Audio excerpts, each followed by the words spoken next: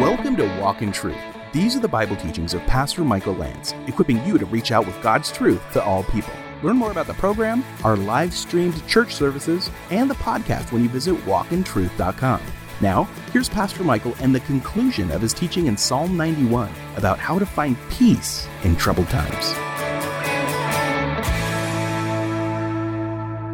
For you, verse 9, Psalm 91, have made the Lord my refuge, even the Most High, your dwelling place. You've got to decide to make him your Lord. He is Lord, but you have to ask him to be your Lord, to be your king, to follow his kingdom. No evil will befall you, nor will any plague come near you. You know, I think we can stand on this promise and say, look, God is sovereign. Nothing is going to come into my life, but that first goes through his sovereign love. So we need to qualify and say, if the Lord permits something to happen, of course, he's sovereign. We got to see the psalm in the horizon of the entire Bible. We know hard things happened to Job. Hard things happened to Joseph. Of course, that was all in God's plan. And Jesus Christ, God's own Son, think of Job, Joseph, and Jesus. Jesus was crucified and he was totally innocent. See, we can take refuge in the psalm that I'm going to be here as long as God wants me to be here. And if God permits something sovereignly into my life, then he did it for a reason, and I'm still going to trust him. Because some people wonder, well, are these promises categorical? Well, I think what we need to do is see them within the horizon of the entire New Testament and Old Testament. This is from Spurgeon, and Spurgeon was 20 years old when he first ministered in London. Writers of the time say that the plague or cholera seemed to plague London almost every year, and people would die, and it's kind of an intestinal disorder, and it was scary. And this is what Spurgeon says as we move into verses 11 and 12. He says, before expounding these verses, I cannot refrain from recording a personal incident illustrating their power to soothe the heart when they are applied by the Holy Spirit. In the year 1854, when I had scarcely been in London 12 months, he was about 20, the neighborhood in which I labored was visited by Asiatic cholera. My congregation suffered from its inroads. Family after family summoned me to the bedside of the smitten, and almost every day I was called to visit the grave. I gave myself with youthful ardor to the visitation of the sick and was sent from all corners of the district by persons of all ranks and religions. I became weary in body and sick at heart. My friends seemed falling one by one, and I felt or fancied that I was sickening like those around me. A little more work and weeping would have me laid low among the rest. I felt that my burden was heavier than I could bear, and I was ready to sink under it. As God would have it, I was returning mournfully home from a funeral when my curiosity led me to read a paper that was up in a shoemaker's window in the Dover Road. It did not look like a trade announcement, nor was it, for it bore in a good, bold handwriting these words: because thou hast made the Lord, which is my refuge, even the Most High, thy habitation, there shall no evil befall thee, neither shall any plague come nigh thy dwelling.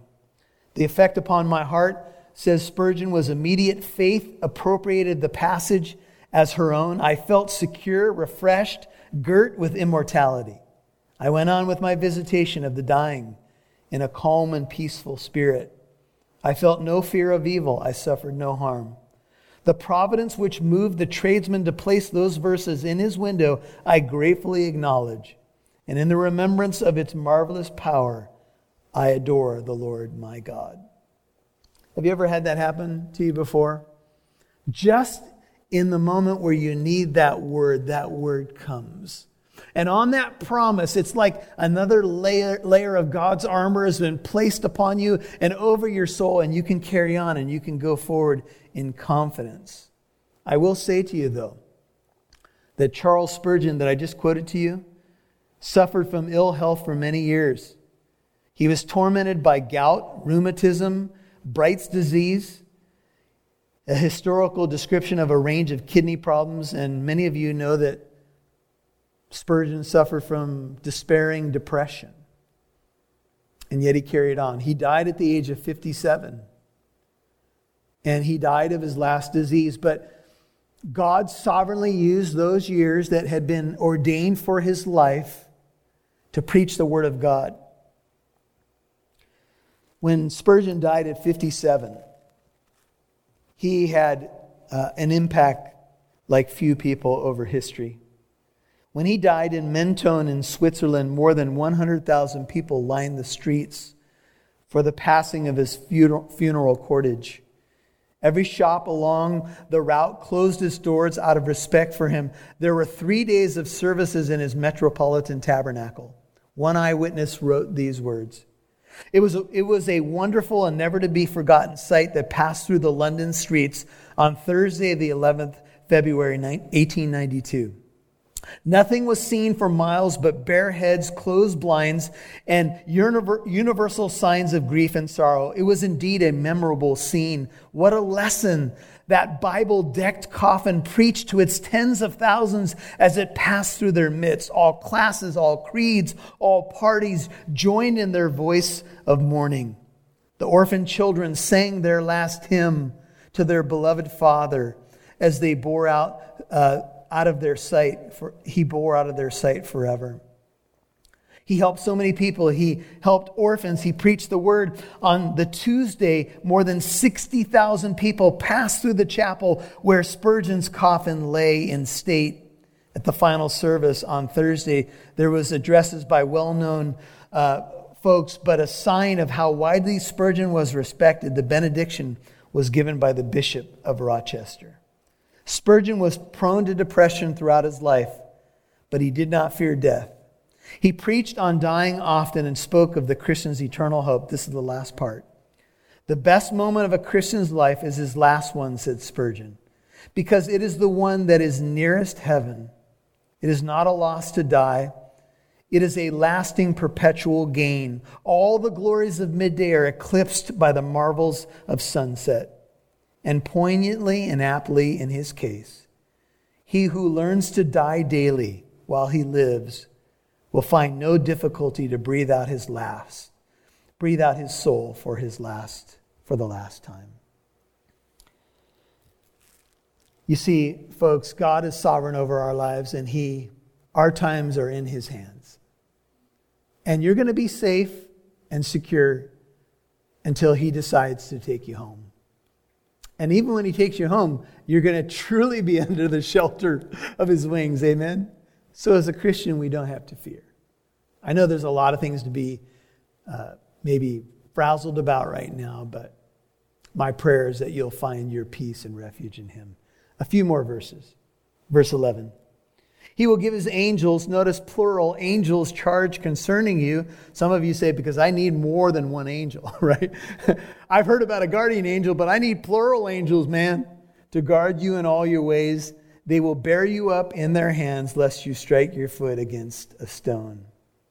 Now, I won't have you turn there, but I will tell you, and for many of you, you're already hearing this, that these verses were quoted in Matthew 4, and you can write down Luke 4, 5 through 7, by Satan to Jesus. In Jesus' temptation in the wilderness, as he went out and was tempted by the devil for 40 days, the angels were ministering to him, Mark 1, 13 and 14. Satan quoted Psalm 91. But here's what he said. He said, since you're the Son of God, throw yourself off the pinnacle of the temple, because it is written, he will give you his angels charge over you. Literally, you could put it this way, so you won't even stub your toe. Go ahead and jump off. And the implication is, God's not being true to his promises. Maybe he's not being true to Psalm 91, Jesus. And this may be more evidence that Psalm 91 is a messianic psalm about the Messiah. Throw yourself down. And then Satan quotes the Bible. Isn't Satan strategic? He can even quote the Bible. And maybe some of you are saying, yeah, but look at the world right now. and look at my own pain and sorrow. Maybe these promises aren't true. And Satan swoops in. But remember, Jesus responded. He said, Satan, you shall not put the Lord your God, remember, to the test. Jesus answered Satan's misapplication of Scripture, and maybe even a misquote. He left a part out. But he misapplied it. We don't test the Lord our God. Here's a big lesson, Bible students, Christian. Always take Scripture with Scripture so that you don't pull Scriptures out of context and end up testing the Lord.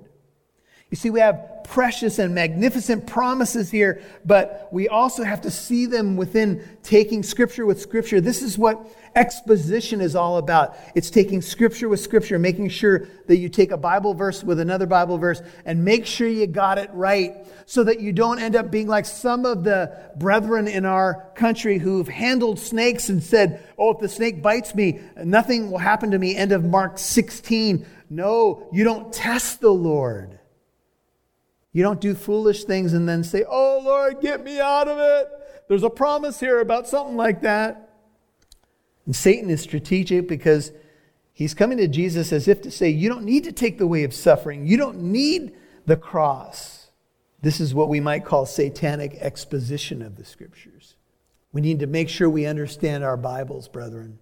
Because even in the last days, the Bible says that the Antichrist will come with false and lying signs and wonders. And if it were possible, he could even mislead the elect. Know your Bible. Test all things and hold fast to that which is true and good. Final verses. You will tread upon the lion and cobra. These are traditional symbols of evil and danger. The young lion and the serpent you will trample down. Romans 16:20 says, and the God of peace will soon crush Satan under your feet. You'll hear more from Pastor Michael in a moment. As you know, the coronavirus pandemic has forced local and state governments to make some regulations to keep people safe. That means Living Truth Christian Fellowship in Corona, California, the church behind Walk in Truth where Michael Lance serves as senior pastor, must resort to live streaming their Wednesday night and Sunday morning services. Many churches are having to face the same shutdown to abide by social distancing regulations. If your church isn't able to live stream their service, we invite you to fellowship with us from the comfort of your home during this unfortunate time. Visit walkintruth.com and click on church. That's walkintruth.com. Click on church.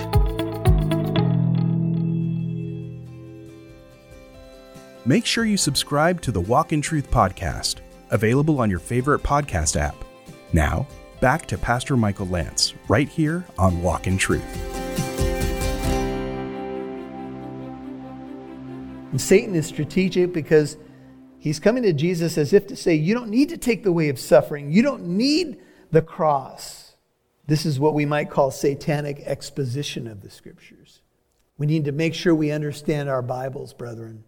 Because even in the last days, the Bible says that the Antichrist will come with false and lying signs and wonders. And if it were possible, he could even mislead the elect. Know your Bible. Test all things and hold fast to that which is true and good. Final verses. You will tread upon the lion and cobra. These are traditional symbols of evil and danger. The young lion and the serpent you will trample down. Romans 16:20 says, and the God of peace will soon crush Satan under your feet. And lastly, the last few verses are the voice of the Lord himself. So we've had the seasoned believer.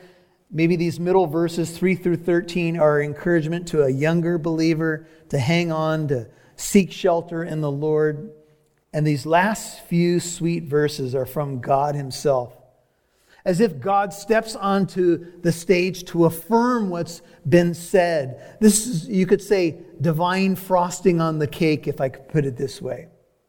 He says, the Lord says, because 14, he has loved me. ESV, he holds fast to me in love, therefore I will deliver him. I will set him securely on high to a place of safety, because he has known my name. He will call upon me, and I will answer him. I will be with him, notice, in trouble. and I will rescue and honor him. Notice, it's because you love the Lord. The Lord works all things together for good to those who love him. Jesus says the greatest commandment is to love the Lord your God. Our lives are to love him. And when we love him and we're in relationship with him, that's when these promises we can say are ours, no matter what may come our way. The psalmist says, call upon me, the voice of the Lord here. Jeremiah 33:3 says, call upon me, and I will answer you and show you great and mighty things that you do not know. A practical application is 1 John says, if we say that we love God, then we should love our neighbor. And so our love will be borne out, of course, in our actions. Final verse. 16, with a long life I will satisfy him. In the Lord you'll find contentment, true satisfaction.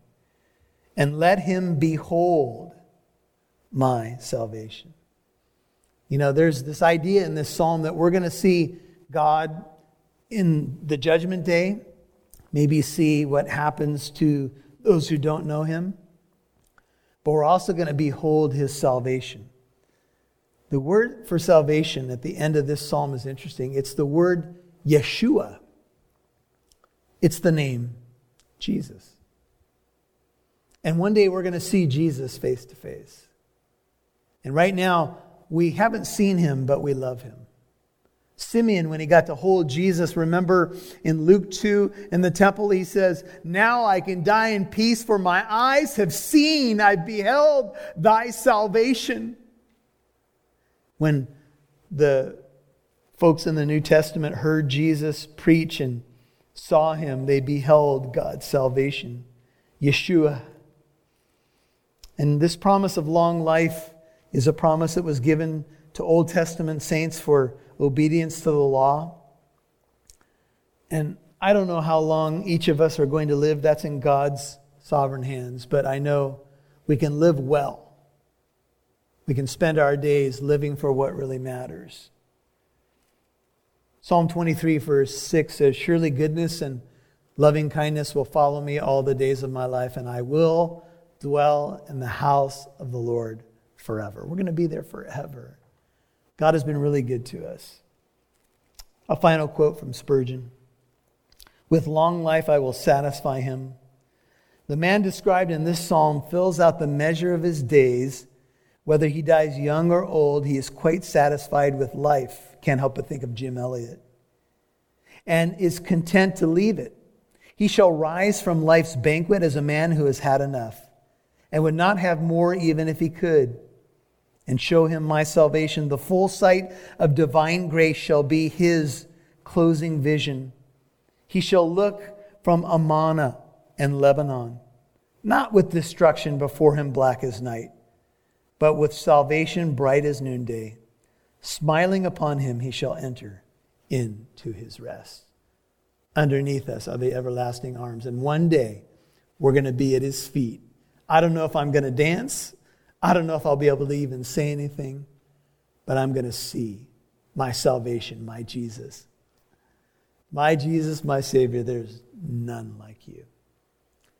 As we close today, I know I'm speaking to a lot of believers as we've studied Psalm 91, but I also want to encourage you, if you're not sure that you found shelter underneath his everlasting arms, if you're not sure that you found that place of true peace in the Messiah, Jesus Christ, he's a prayer away. But he wants you to make him your Lord, your King, your Savior, your God. And his arms are open, and he bids you to come, but you must come. Would you come? Would you join me in prayer? If you're not a Christian, something like this, a decision that you make, Lord Jesus, would you save me? I'm going to run for refuge to you. Thank you for dying on that cross for me. Thank you for rising and defeating death. Thank you for being at the right hand of the Father. Thank you for drawing me to yourself. I confess you. I'm going to speak it out loud. You're my Lord, my Savior, my God, and my King. Save me. If you're a prodigal, you've been a straying sheep or a wandering little chick or bird, and you've wandered from the place of safety, come back home. He'll invite you back. The story of the prodigal comes to mind, man. He'll say, I'm going to throw a party. There's rejoicing in heaven over one sinner that repents. And if you're a saint and you're going through some tough times, I pray that you'll be spending some time in Psalm 91, finding refuge and strength there, and finding hope and peace. Father, thank you for this time together. Thank you for the technology that's allowed us to broadcast the hope and truth of the gospel to all people.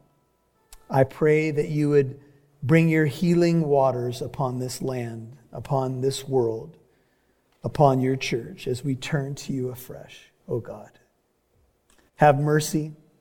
I pray that you would lift these times soon as we look forward to Palm Sunday and Resurrection Sunday morning. We know that you rose in the darkest of times to defeat death. We know that you're a God who defeats the grave, and even when it looked the most glum and the most difficult and dark, your light shone through that tomb and the rock was rolled away and you arose victorious just as you said you would. Oh God, as we look forward to Resurrection Sunday, may you bring resurrection power, renewal to our land, to our churches, to our hearts. In Jesus' name, and all God's people said, amen. We love you. You're listening to Finding Peace in Troubled Times, Part 3 on Walk in Truth, the conclusion of Pastor Michael's teaching in Psalm 91. Hey, I'd like to let you know that Walk in Truth is a listener-supported ministry. Some of our church family and listeners like you have committed to helping this ministry remain on the radio and podcast. Hey, we know times are uncertain right now and a little scary too, so we're not asking for much, but whatever you can give is a huge help. Our broadcast covers more than 150 cities in 5 states, and our podcast reaches people around the world. What a blessing it is, you guys. Imagine if everyone listening right now who's never given before gave today. We're asking, would you please donate $5 today? That's it. No more. Just $5. Please donate now by visiting walkintruth.com and clicking on Donate. That's walkintruth.com and click on Donate. Thank you guys so much for believing in this ministry. Now, here's Pastor Michael. So you may be asking, well, how do I find peace in troubled times? Here we are in troubled times, and maybe this is a question that you've never really asked before. You may be a brand new listener to Christian radio, and maybe you stumbled on this dial, or maybe you finally decided, I'm gonna listen in because, man, do I need some peace right now. It's certainly times of uncertainty. How do you find peace in troubled times? Well, the Bible says that Jesus is our peace. That's what Christians believe, that no matter what's going on in the world, we can find peace in Jesus. Whether the times are good or bad, whether the times are, kind of okay or terrific, it doesn't really matter. Jesus is our peace. And the battle is not yours, my friend. In fact, the battle has been won. Jesus has died and resurrected. He's already fought and won the ultimate battle. The most important thing is to make sure you're on his team. Make sure you're on the winning side. Follow Jesus and follow him today. Well, hey, as we are at the end of Holy Week here, actually you could say at the end, but just at the beginning, we have a special Good Friday service tonight, streaming live at 6 p.m. on our YouTube channel. You can go to walkintruth.com and click on the church tab, and you'll get to our YouTube page of Living Truth Christian Fellowship. Subscribe, click on the bell to get notifications, share it, and join us for honoring the cross, remembering the cross of Jesus Christ, our Savior and our Lord today. Live streaming at 6 p.m. Pacific time. You can catch it later if you miss it. Just jump on board the YouTube channel, get on our page, and you can watch it later on as well. A reminder that we have resurrection service this Sunday morning at 10 a.m. You can also tune in, walkintruth.com, click on that church tab. Let's celebrate the resurrection of Jesus Christ. He's conquered the grave. We believe it. Hallelujah. It's the core of our faith. And we believe that that resurrection hope needs to ripple out to this broken world, especially now. So make sure you're praying. Let's pray that many thousands of people will be tuning in to hear about the resurrection and truly give their lives to God. Let's pray for revival in America. Let's repent of our sin and ask God to revive us. He is faithful. So subscribe today to the YouTube channel, Living Truth Christian Fellowship, and we look forward to spending these special times with you. God bless you. We love you. We appreciate your partnership and you being part of our family, and we will catch you next time. God bless. Listen next week for Pastor Michael's encouraging message in 2 Chronicles 20, with a reminder that the battle is not yours. I'm Mike Massaro. Thanks for listening to Walk in Truth. Our goal is to reach out with God's truth to encourage, teach, and bless you during a time of hardship.